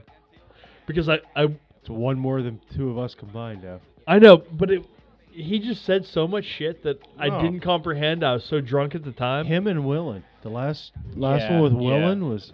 I should go back and listen to that one. Yeah, I would agree. Mm-hmm. I took a lot of the stuff from the Willen one. And a lot of the stuff You've put a lot of that to use lately, haven't you? Well, just not even in muskie, just in fish and how they attack things in general. Like predatory. His what he was talking about Absolutely. like never ever figure eight upstream, which is also like what Kelly's talking about. You're fishing downstream, either right across yourself Directly or across. always downstream. Like that predator is not. They know prey's not going to swing right up next to him and fucking, hey, how you doing, giant brown or giant muskie? They get it. Like, and not every situation's the same, but, I think that's, those two things kind of correlate in a predator, like a predator that wants to eat some meat on no matter what size. I think you're right. I don't know. It's just something I like. even seeing it, and like I'm talking, like when we were on the guided trip, like I was always fishing like back down to myself, and fish were just suckering the shit out of it, and it's like, man, it makes sense. It makes sense. It makes sense. A fleeing bait fish is not going to go upstream because they have to fight current now, and now that fish has all the advantage. If they go downstream now, they can just be as sporadic as possible and get the hell away. It's not only that, but there's another big thing. That's actually the only opportunity in your situation, let's say where you were out in Montana, that fly is working correctly. Think about it. That fly is not doing what it's supposed to do unless it is in direct contact with the end of your fly rod. The guide said that too. Not the current, Yeah. not the Yeah. swing. That fly is designed and meant to be in direct contact with the end of the rod. Mhm. And that way that fly is fishing, and that bug is working like it should in the column. Mhm. So therefore it's acting like a real, whatever it is, baitfish, minnow, crayfish, anything. Yeah. That way you're in direct contact and it is working the whole time. So Jay, you were in the back of the boat. Did you do like Tommy said? No, I wasn't. No, my dad was in the back of the boat. Your dad was. Did he All do like? day. Did he do like Tommy said and do the bow line cast with a lead eye fly? We were fishing something with weight on it. Yeah, every but time. did he do the bow line? I think the Where- guide talked about it to him, and mostly, but it was at the time. At the time we were talking about, there were a ton of bugs pushing up into like all the edges of the river, like in the grasses. So it was slap the bank. All the fish were right there, even the big predators. Yeah, So- but still, and they the bow wouldn't hit. line brings the fly downstream, and then it swings across. You know what I mean? Yeah, the current was just going so fast. We were always just fishing back down to ourselves. I'm just saying that. At that time, I mean, like if it was a little slower, you could definitely use that downward bend and bring that fly back down to yourself. Or Not even whatever. downward bend, just let it go. Let it go. Yeah. That's what Tommy is saying. That's why the lead eyes were so effective and jerk strip is so effective with the bow line cast. You know, Mhm. and we heard bow line 85 times in that podcast. You know, I'm just saying. Yeah. Just asking. All the same. It's you kind of start to the best fishermen and the best guides out there. They all kind of have the same kind of There's a knowledge. reason. There's a reason they're the best. and they get it. And I'm betting you a lot of that has to do with the speed of the water, though, too. Look at what Sure. Tommy's fishing, look at what you're fishing. That's completely different. Huh? There's a lot of different speed in there, and you can operate a fly differently with different currents and depths. And you're coming off structure in a Michigan River, you can get down 4 or 5 feet. You're going 2.5 foot the whole way across, ripping. Yeah, definitely a different. You're right. You're absolutely right. And because I even asked, I said, I had my fly box in the back of the truck, and I was like, I'm not going to take it, because everybody knew what they were doing. But I asked about that, and he's like, no, profile needs to be a little smaller right now. A couple weeks ago, it was a little bit bigger, but not that big. There. They don't want that big profile. It's not going to work as well, even with the movement. The river, like it's Wonder just how it's much moving of so that- fast there. You got to have something. Wonder how much of that, though, you can take back to what you're doing locally. Go to a little All of tiny it. D&D. I Go to have a bunch some- of little D&Ds. even if they're singles or even if they're like a number don't even- 6 on the front with like an 8 in the back. I do 'em think nice I and need tiny. to start fishing more like more Kelly style flies. Like, There's a lot there. well, I'm Be a saying little like, more whoa, specific. like, What's he have, I like think 40 the flies? barely legal and Yes. and the 100%. peanut envy Mhm. are the two that we fish there the most I often. think the and they were peanut. they were I think the peanut envy would be a great fly for where you fish for one main reason. A lot of time that's really clear. There's a lot of sparse and translucentness, and when you're dealing with water that clear, the less gaudy you can make it, Yeah. the better it looks to the fish. Mhm. So I mean I think that's a great fly. That it's a little on the sparse side. And I bought a doesn't- few hours out there. I don't blame you. So I think they'll benefit from that. And you saw the hooks I bought last. They're the smallest in the 26 degree. And I'm wondering too that if you guys, I mean, I'll eventually someday make it back out there. No, I'm again. sure. But if you You owe guys me a row, don't- but we're gonna I do that on the do. Shenango. I absolutely. I 100% do owe you a Soon. row. Yes, I Shenango. do. Yes, I do. and it'll So- be you, the but, three of us. But I wonder too if you don't maybe neck it down a little bit and find what it is. There's always something in every piece of water. What is it? Do they want a little bit of a jig? Do they want a little bit of a drift? Do they want it ripped out of their face real fast because they're sitting somewhere? there's something there, and once you figure out what it is, you'll find that niche little nook and cranny. I and think then it all you'll is going find to that change fishing. with time of year too. Oh, like I know in absolutely. spring where we're fishing, we can throw Absolutely. big and dirty, 100%, big 100%. dirty. You Just know, like the anything ugliest thing you else. got in your box. Yep. But you know, if in other times when But I'm you'll still, adapt to that time of the year because once you learn where them fish go to, them big fish are always going to move to that same area. There's yeah. a reason why. Oh yeah. Oh sure. You'll get it. The more you're at it, the more you're going to get it. And there's a reason. How are they going to eat? And why do they want it that way and when? And you might also sure. have to start structuring your floats a little different, too. As much as you want to do them that time of the day, maybe you're not going to be able to, but that's getting a little technical. We but need to walk in We there. got to do them that time My- of day because we do this. Yeah, My exactly. my dad's not- been asking me and begging me like, But let's like just do go an walk in there. afternoon one, do an evening one. Why don't you we know? just go walk to dark Mm-hmm. and fish into dark and then start swinging some big things on top and see what happens. He's like, please, just take me down there before I'm too old to walk down there or anywhere. We got to go swing something for mice. You And I'm have like, to try it. We're going to go up and we're going to do this with somebody else here real soon. And that's one of my, next trips, my guided trips might be up in Michigan, I think. So, I like to take one a year and take my dad somewhere really cool once a year. I get some intel. I'll pass along to you. That might be better. Where, But you've got to try that there. But I know. That's one of our next ones. so can I jump in for Sure, just go a second? ahead. Where we're going on vacation here in 2 weeks. In 2 weeks we're gonna be off, but we got some podcasts lined up to take up that week. I'm going down to Kentucky, and I heard there is nothing but monster trout down there at a certain tailwater, and that I should be fishing after dark with mice. Just tailwater come out of a hatchery. There is a hatchery that comes through it, but this one, no, that comes into this river. Gotcha. Yep. So, I'm gonna tie a bunch of mice up and go there. You should. Yeah, and since I'm on vacation, I'll get drunk at 8 in the morning. Mm-hmm. Take a nap in the afternoon. Take a nap at 1, and then go fishing from 6 p.m. till midnight. And you're gonna be where, Chad? You're gonna be on something I've never been on. Oh, we're going on a fucking houseboat, bro. It's gonna be a cool experience. Have you ever done? You've never been on one before? Or No, I have not. Does it have like a slide off of it and shit? It has a slide. It has a Oh hot. hell yeah! It has a hot tub. It's 80 fucking feet long. You got a yacht. You got a houseboat yacht. Someone said, But you have a big party going with you as well. I don't know. How big's the party going with us, Bruce? I don't know. Oh, you're not a big fan?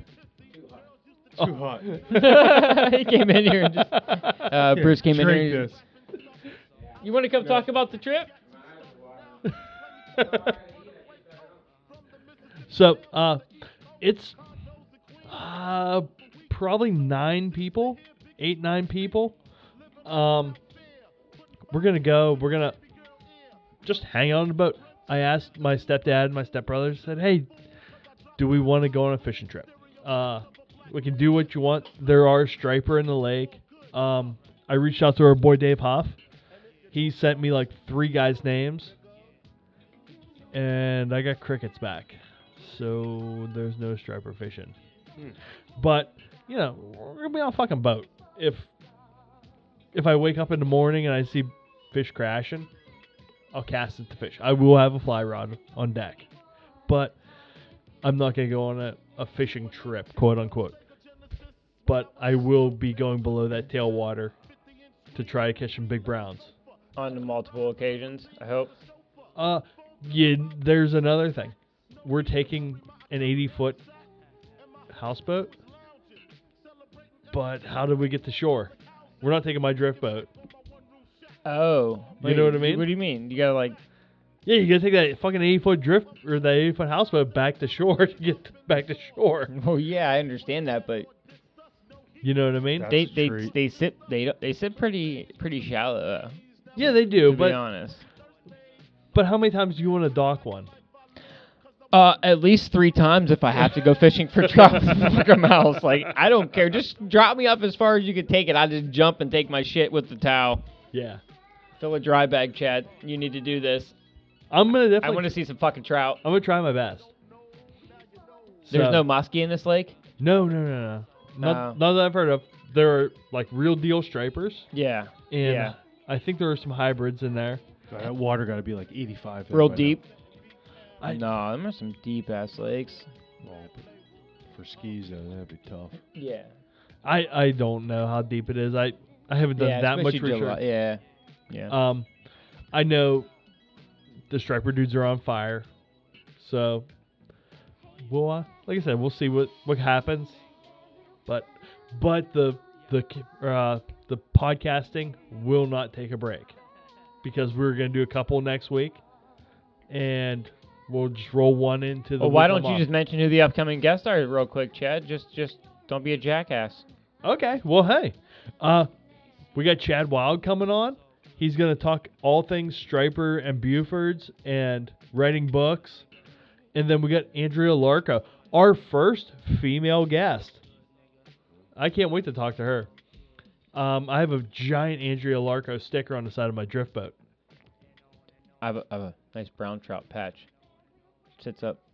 I stuck it to some sticky stuff like a sticker on my fly tying desk. Like a sticker. Right to the thing. It's right there. And she's another semi-Western but Pennsylvania person. She's from Indiana, so it's all good, man. So, Mark, you have been reading a book. I'm gonna knock Mark's shit over. You gotta play Scotty Doesn't Know. Okay. So what are you doing over here with my mic? I don't know. Why, I was why did fondling she your like mic. reach over, knock It my looked like mic it was gonna over, fall off. And then, like, It was I pretty had it close to placed- fall. It I was had it close to placed falling off. nicely, and then you Yeah, knocked it's it like over. really far out. I was just worried. Okay. That's why they gave me like the real heavy one. Yeah, 'Cause I'm a I see retard. that. You have a base that's like a friggin' lead ball. That was mean to say. You can't be. Yeah, you're a bull in a china closet. Not as much as some Oh, other yeah. people we know. Yeah, I cracked open his book the other day, 2 days ago, and my wife's like, "What do you want for Father's Day?" I was like, it just kept bugging me. I was like, get this, 120 Days by Bill Hamlin. So it's 120 days, quest to catch world record on tackle in Georgian Bay. 2 days, I'm through like 54 pages. I mean, like, can't put it down that good. A lot of good information in there, and it's just. I think depending on how you look and you take it kind of the musky side, you can gather a lot from it. And it's well written, it's very well done. But I think on my end, I'm looking at the course of information it's from like where you go water temp wise, and what are them fish doing? Okay, now what are them fish doing there? How do I correlate to what I have here? So if they're moving out and they're dropping down to deep water, what's my move out, drop down to deep water? What temperatures are they doing that at? Yeah, that's a different area, but fish still move on temperature based off the same. You're going to have variances in weeds and So- fish and bait fish, yes. Is it a how-to book? That's what I was kind of getting at. Yeah. Or is it like a More like a reader's storytelling. book? I I almost was spit just the thinking. wrong I was bottle. trying. That's what I was trying to say just a second ago. Close. No, this is not a how-to book. This is more of a documentation based off of his observations of 120 consecutive days fishing muskie and, up and down the bay. So he's telling a story. So when Essentially yes. so, yes, but Or like diary entries? almost diary entry type. Like the Diary of Anne and Frank. it's more like, every chapter's a little different, every segment's a little different. I never read Diary of Anne Frank. Or nothing about it. It's just, consecutive days. So, yeah, it's definitely a good read. I mean, that's one that I remember a long time ago we talked to Marlon. There's a couple books. That and Time on the Water by Bill Gardner. This one was $20. I'll start there. Time on the Water by Bill Gardner, it's like $150. Not so much. No, not yet. I'm getting there. But there's a lot of good book mentions in here that I've wrote down and going to be ordering them ones in too and just starting. Doesn't Louis Sprague also have a book? Mm-hmm. Is this still in print? I don't know. There was an old one too from like 1948. There's quite a few different ones in this book he mentions and references from stuff like he studied to get to where he is. And I feel kind of like given the scenario it's at with musky fishing lakes, like I do and a lot of us do, is I mean, if you're going to figure them out, why not learn from the best? Absolutely. There is everything that they do there. It might not be the same as ours. I'm not going to use it the same as ours, but there's a lot to be learned from it. Even if you pick up a little bit. I mean, gear guys, they catch all the fish. There's a reason why. If they're catching them in them areas, all you can do is position yourself there and keep working different types of flies, different ways, and trying to figure out what it takes to catch them. But if you know where they're at catching them and you get yourself on top of it, there's fish there. They're to be caught. How do you do it? Now you got to figure out how to do it. And there's a lot of time to be put into that. Oh, sure. But, I mean, just going through, like a outflow system that's stocked full of fish, it's nice. It is, and it fills a void, especially when you get a bottom flow that's cold right now, or in the winter you always have a constant flow so you don't have ice. It's great to fill that void, but trying to learn these fish and catch them in their true habitat with a fly, it's a big difference. Especially, too, when you get in the post-spawn area and they start moving around and you got to speed up.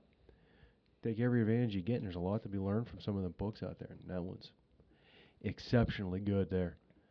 Like I said, I'm only about a quarter of the way through it at this point, but Does he go into different, even strip speed or, speeds that he would be running his gear at different times of year? it seems like right now, I mean, you're talking about where they're fishing, and at the point I'm at in the book is I'm through, the first, 15 days. There's a prelude to it, and you have, quite a few pages there, but they're still talking, 68 to 71 degree water. Fish still up in river systems and coming out of spawn.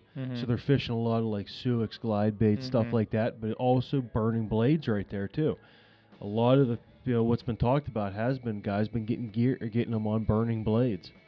And that's at 71 degrees. Really? So them fish are moving fast at that temp already. I bet I could get one burning blades in a riffle this weekend. Oh, I'm Absolutely. sure. Absolutely. I think so. That's what I might put my Absolutely. wife on. I'm going to strip some flies. But 100% you could.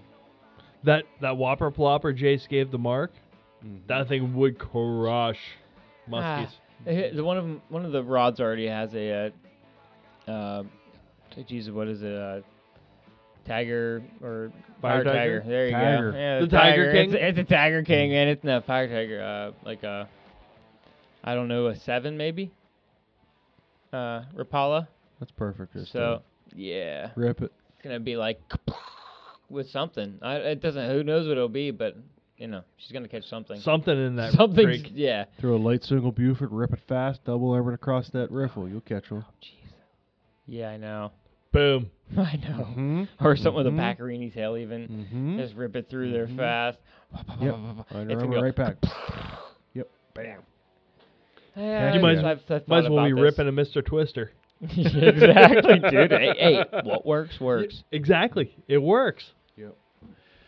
That's They why I do. compared They it to a work. Mr. Twister. Because they work. Mm-hmm. So my dad, he said he wanted to go chuck some gear down there maybe too. So. Do you guys need a bait caster? Nah. I don't use those things. They're like the center pinning rods to me. I don't fucking use them things. They're super effective. I can't They use them. are. I They're can't- so fast. super They are. effective. I can't They use are. it. Hey, fuck that. I'm a fly fisherman. If I was trying to catch fish effectively, I'd just be using a gear rod all the time. But your dad wants to throw gear. He's going to. He likes. He can. I don't know if he uses a bait caster or not. He never used one before, so. Okay. Well, I have one if he wants to throw gear. It's strung up with 60-pound braid. Oh, jeez. It's ready for muskie fishing, bro. Oh, sure. When I hurt my elbow a couple of years ago, I made a muskie gear rod. You can take that big hog I got. I got some medium heavy rods. Like I said, the one I have is a lot lighter than the one Mark has, but it's still it's a flipping stick. That's a short beef stick for throwing I like- pounders. I also like the Husky Jerk. If we're gonna, just man, Speaking of our guest next week, the Chad rattle Wild. inside. No, Jeez, okay. Chad Wild. Mm-hmm. When you, Jay, and myself and Chad Wild were Beast of the East tournament team, Yes, sir. One of the greatest weekends of my life. our name was the Husky Jerks. They catch Nice. fish. Because we You were guys funny didn't and we were catch all anything. tubby. What? Not So on they a husky catch jerk. fish. You guys didn't catch No, fish. not that. No, it was some seriously tough conditions. It was really low, really clear. And It we was were shitty, really but- having a lot of fun. It was really shitty for even trout. We were having a lot of fun. That was the year that Eric caught the 50 The huge 50 giant and a half. fish. But those guys know that river. That was one of the first times I'd ever been on that river, and Yeah. we didn't know where and what and how. Now we, you float that river every year for year in year out. You start to, learn the good spots and learn where you should have been, where you're supposed to be, and Where you can't go. It'll be weird this year not having you on the boat. I know. But the nice part is we had Nick last year. This year I got Nick. It's gonna be fun. Yeah. I'm looking forward to it. And another good thing is I'm going down to the new river the week before. You actually gonna fish? Fuck no. We're doing No, what? Ernie earmuffs if you're listening. We're gonna do the whitewater rafting deal. oh, cool. That should be a good time. Yeah. Cool. So Have you ever whitewater rafted? I have not, but I'm gonna fucking bump that guy out of the guy's seat. I was like, give me that oars, bro. Dude, it's not like that. Yeah. It's different, man. Everybody has to work together, and there are like two sides of I don't know how many people are per boat, what's going on. I don't know. I've never done it. I'm saying, Yeah, like it's there more are like different. canoe style with people There are on the different. sides. Yeah, there are like different we went on with a bunch of different people, and they let us all go through all the things down at Ohio Pow. And it was fun. I fell out of the boat. I wasn't taking it seriously enough, and we smashed a rock. I went flying out of the boat. My sister and my wife pulled me back in. I'm like holding my oar back out. I'm like, help me! I'm like, I don't want to die. It was like a class 3 rapid or something. I went through silly. down there super low. It was. We went in the springtime. It was up. It was fun. The one was a class 4 at the time. It would. There was like a cliff edge. It would suck you like 5 feet underneath the cliff. They said. I mean, we went right through it spinning. I mean, it was fine. That's cool. Now, knowing what we know now, like of rowing, like I would have rowed my boat right next to that thing and Just you know, fucking ferry it along. Yeah, but when you got your sister and a brother and this other person and all these other people, and they're all trying to work together. They're all trying to work together like assholes. Like, row this side, and it's a little more, when you're doing it yourself, it's a little easier. But good luck. It's fun. The new rivers. Yeah, the new river's pretty intense. I just hope in the fall we get the amount of water, Yeah. to make it intense. Yeah, because if not, it'll just be a piss trickle and. You never know. I don't know that much about down yeah, there. I don't know anything about the new river, so it's probably pretty aggressive. I have one extra beer. Does it come out of a? I just got a tipsy tomato, so. Jay, you're I'm- the recipient. You have an I'm extra golden. beer? So you have one for yourself? I'd rather go home with an empty cooler than one with one. All right. beer. Well, I mean, if you're gonna twist my arm, I'm gonna drink this beer. Well, I think we're having a chip steak here as soon as we're done doing the broadcast, guys. So if you guys I don't are know. hungry, I gotta ask my wife what everybody else is doing. But, yeah, oh, God, that's my wife. so. Well, duh. My wife's working. Mark said, "Bitch, get to work." Gee, did you just say that? Gosh. Nobody is sacred. Time flies have every we night. You gotta been go to together work. For long yet? Jeez. God, Chad, you're. There's been a lot of that lately. What, time flies? Time flies. Yeah, you've had Oh, yeah. a couple giant orders going out. Mm-hmm. Yeah, there's a lot more being added too. And but speaking of our guest next week, Chad Wild, he's been doing a lot of them, fishing for stripers and Devon up in right on the Connecticut-New York border. So Yeah. there's a guide service up there. Yeah, Man. You guys look that up. Well, I I don't know if actually- we talked about it last week. You left that little fly on my desk or on the thing. Did I talk about that? We didn't talk about how that thing swam. Yeah, that's gonna be something. Yeah, that was coming soon. Man, that's a nice little mini Buford. It's Go into some detail. Angler's Den. So Angler's Den is where he guides out well, of. when I was talking to Mark about it, and I was telling him just what I'd seen and what I liked, and the sparseness or like the consistency that you used on the head for that, because I fished it on a floating line, but if I had a sinking line, you would see what it would do once you would see it kind of all fall and sink anyway. You But- kind of got to distribute that too, based off of what's behind it. You know. So if you don't got much back there, you can't put much in the head, or it's never going to get down. Or you put too little, and it's just going to pull in straight. So Yeah, it had a good. there's always a happy medium with it, and that's like why I have a river head, why I have a lake head. Every one of them's a little bit different. So there's a reason behind it. It just depends on what the situation is. You're never going to fish muskie at the exact same every single place you go. And there's a reason you accommodate the fly for it and a line for it. And that's one thing, too, is I updated, too, on the website. It's kind of a little description as to what they're intended for. I think that would kill smallmouth.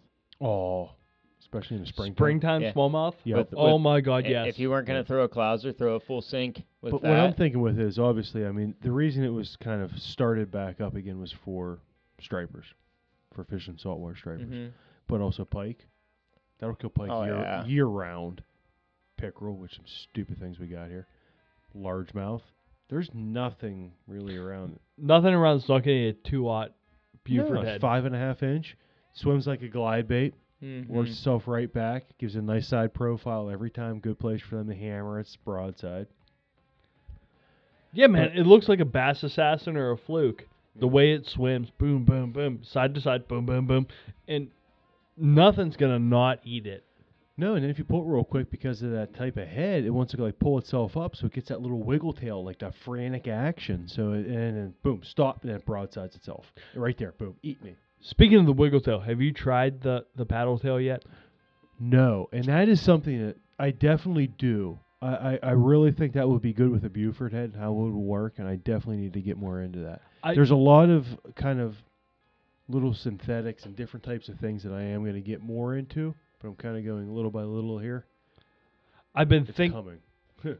as I change pieces and parts at work, my mind drifts away from pieces and parts and thinks about what would swim better. Yep. And those paddle tails are going to swim on a lot of the flies that we tie, Mm-hmm. and they're going to be great. It's just And the nice thing I like about that is, let's say like the flies I have now and the way I'm kind of incorporating. I mean, I'm tying literally 25, 30 hours a week on top of what I'm working full time. And it's all doing the same thing. So I've got that dialed there. I'm not going to go try to go do this design or this style or this or that. There's guys for that. You say, hey, I want a fly that's like this. There's somebody that there's buys a that. dude does that.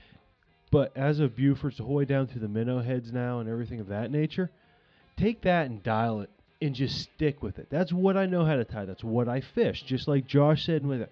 That is what he fishes. These are what I'm fishing. These are the flies that I use. I know they work. This is how they work. This is how you use them to make them work right. And it's better to, I would rather stick with something like that than trying to dance around from different types of patterns and styles. Yeah, you're not a game changer tire. You know, No, but then to be said though too, you can.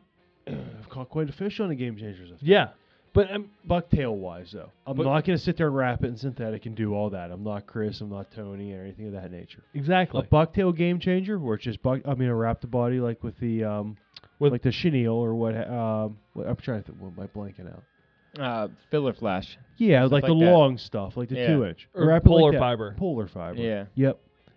And they work very effectively. That stuff I do. I'm not getting into all that fancy. No, exactly.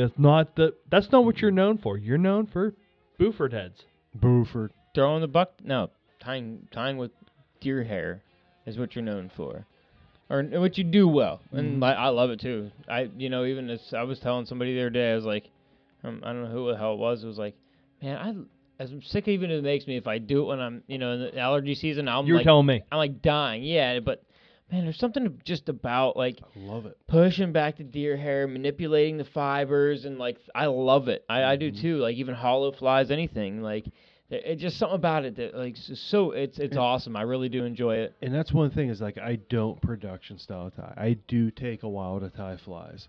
I mean, I keep everything within reasons of what the lead time is and everything that. I mean, I'm only like holding it about a week, but it seems that that's gonna maybe pushed out a little bit further.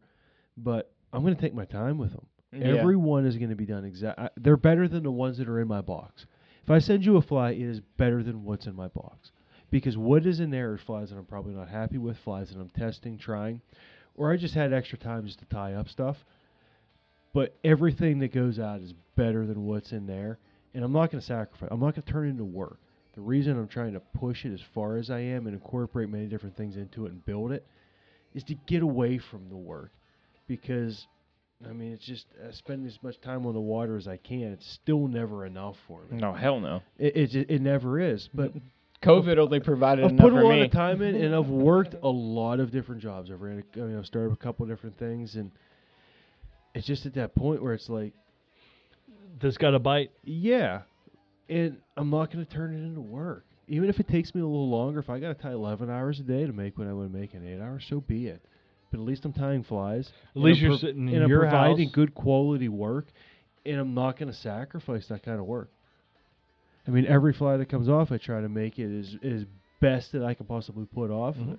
You're gonna have Chad and I tying your flies in your basement as Mexicans workers. Yeah, that'd be sweet. I'd love it. I could use you right now, too. I don't work for Mexican wages. I'll give you about $4 an hour and a couple Miller High Lifes. Oh, come I'm on, sold. he's Yeah, in. we're good now. But I'd rather take 40 minutes to tie a single and do it exactly the way I want it than tie 30 minutes just to pump it out. Oh, sure. Are you rubbing Mark's thigh? No, I'm itching. I wish. Oh, like the way your arm was. I wouldn't be sitting here as calm as I am right now if he was. I thought Mark was too messing. the kid at work, he wears pants, and I'm like, nah, man, hell with that. I'm wearing like short shorts out there, like shit. I'm wearing my Daisy Dukes right now. It's 900 fucking degrees out here, dude. My You kidding me? my last couple years roofing, where you're at now, I was Daisy Duking all the time, Oh man. hell yeah! Oh yeah. Dude, I just sorry, rip That's you out of great. like No, some you're really good, you're great, good. great That's funny. fishing talk. But funny. I'm out there in like some diggers. I'm like, I don't know how your ass is like surviving this right now, dude. This is like crazy heat. Like, we don't. This has been the driest, hottest it's been forever. Like our water levels are like to an all-time low. And we haven't had that. The last couple years have been like a monsoon. Rainy seasons, yeah. We But- had a cool spring, but our creeks are shot. Yeah, I'm out there in the nothing. You know? It is Oh, wet wade Jesus. season just to cool Oh, down jeez, right now. Yeah. Chad was ready to take like seriously, he was like, I might just jump in and like row on the PCBs, backstroke, get back in. Yeah. Mike tossed me out of the boat like Foot Mark cutting did. be damned. Yeah. I said, put your shoes on if you go outside, Chad. Go outside the boat. One thing too that I want to hit on is if you need Allsdorf feathers, I am no longer selling anything of that nature. No? Okay. If you don't know, now you know. No. They are still being produced, and I'm still getting them, but Just not selling them. no, I can't keep up with what there is that I need to do right now to be able to sell. So I took them off the website. Okay. So you guys heard it here first. Mark's Where putting, else would you hear it at? Mark's putting out flies. This is where it is, man. So But speaking, good. what? No. Oh no! Speaking of low water though, I went out last night with our local legend Ted, and he has this little spot in a little creek that he always likes to go to, but he doesn't like to go by himself. So it's always, come on, let's go. Finally made a time for him. Like, all right, I can get this day caught up. I got all the flies done Monday. Everything's out. Everything's good. Let's go. I forget what I had. Oh, Tuesday I had get stuff done on the website. And Wednesday I'm open. Let's go. So we run down there and I cross over the first bridge. I'm like, oh, this is bad. Cross over the second bridge. I'm like, this is worse. We pull in the parking lot. I'm like, this is going to be tough as nails. He's like, this is impossible tonight. We get there. There's no water, low and clear. Work into the first pull and kind of fish it. He's tying on, so I'm working slow. He's running a 10-foot 4-weight check nymph and everything, which is kind of perfect for there. Mhm. It's log jams and little tiny riffle runs with small little pulls. And Smallies Doing the sit all- crayfish hop. and Boom, boom, boom. Yep, and Smallies sit all through it. He goes through the first pull, whacks a trout. We go up in the second one. I get up against this log jam. Little Smallie comes out, eats a clouser. So we work our way up through, and nothing. It is just even like the areas that were like covered dark and like up underneath log jams. You're like, all right, something's gonna come up out of there. Nothing. Work our way the whole way up, and you know where like the logs laying down up above. So you walk up past where the cams are. You bear to the left, and then you bend back up to the right, and you have that long run along the opposite side. Mm-hmm. Right above that, there's that tree that's laying down. Oh, And yeah. I'm like waiting. It's like up to my stomach at this point because I'm roasting hot. I'm like, I'm going balls deep here. I need to cool You down. a got little bit. to, man. So I I wait love up. going balls That's a deep. I great- wait up against this Yeah. log, and I'm like flipping over my head and jigging it down through this Uh-huh. riffle. But off the log comes another arm of it, and I go right up underneath and I hook this fish. I'm like, you gotta be kidding me. And I hook him, and it's under the length of the rod tip, but there's an arm coming off of the log, my legs resting on the log, and at this point, this fish can't be much more than like 18 inches from my foot, and it's like under me. So the rod's bent in half. I strip him back up out of there. He turns right and goes right into the log jam, makes like 2 turns. Got to see this for Little Creek, like a 13-inch fish, 12, 13. That's still Solid. good. Solid. Goes around log jam, breaks it off. So I go up a little further, catch a smallmouth. I turn, here's a carp. I'm like, oh, this is perfect. Oh, yes. It's black. He's working his way slow. He can't see me. I lay it down and just sit it there. And he's just swimming up, swimming up, swimming up, swimming up. Twitch, twitch, twitch. Eats it. Forget I have 6 pound on. Snap! He swims right off with it. Big Alright, fly. Thank you. Big fly hanging his He rubber got lip. a nice little olive over yellow You know, clouser in his mouth. Something I did, I mentioned, I don't know if I mentioned this last week in the podcast, but Ted, I mentioned Ted when I was talking to Kelly. Yeah. The, Ted local and guy. Kelly Yeah, are- yep. yeah. Good And buddy. he They're said, thick "Man," as thieves. And yes, and he said he made my books. He, the pictures. I mean, it was just His greatness. photography. Yeah, his photography was awesome. It was amazing. So It I was did mention nice him, to and you spend told some me. time. I know Ted said to mention him and say hello, and tell him to say hello. So I did say that for him. And it was great to spend some time on the water with him again. And No, we we gotta need get him to on the more. raft for smallmouth, man. We really need to. We need to, and that would be a lot of fun. And in the way that he's kind I'm of gonna adapted, learn. because he fishes a local river and he nymphs it now. That's just the way that it is. He's fishing with a checker, and he's doing it. The last couple weeks when the temperatures kind of fluctuated, we got a little difference in water. Oh, he did well. He picked up a couple good upper teens fish. When we pushing- struggle, he's doing well. Exactly. He's feeding the fish well, and he's kind of at this point figured out here's what I got to do to Put up get a call. numbers. I can't get it. They're just moving. It's just he watches them things all the time. It's hysterical. But Those are his neighbors. he's down there Man. on the regular, and he has a lot of good areas he fishes through, and he does well. This year, just from what I've noticed, and I've floated the river for smallmouth for a bit of the season now, and man, like I like spring fishing. Mhm. I like spring fishing. I want 700. I want 700 and moving I along, haven't man. been down it yet. And with the clouser, I'm gonna maul these fish. These fish they're not gonna stand a chance. They're gonna be all over the places I know they're gonna be. And now 200 is not as effective.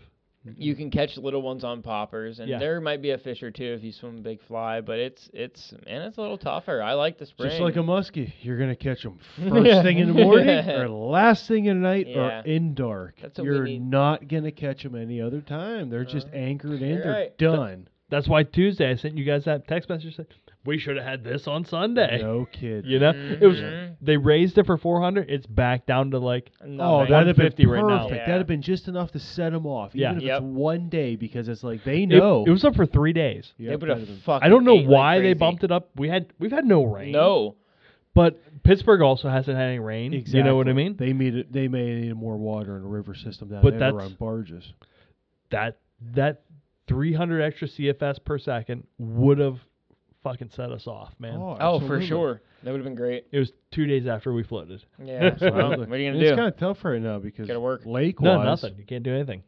Lake-wise, it might dang near be done for what I consider. I mean, it's holding 75 with 90 during the day right now. Every day is worse and worse and worse and worse. Yeah. Yeah. It's not getting any better.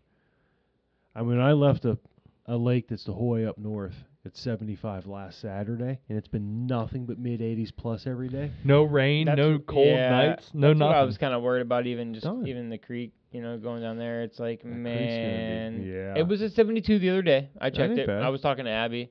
I was like, yeah, we'll check the temp, just to make sure. I'm not gonna go down there if it's way up high. I don't have that. I'll just go walk a little creek. Mm-hmm. Yeah, it's That- all an option. That's why I'm going carp fishing tomorrow.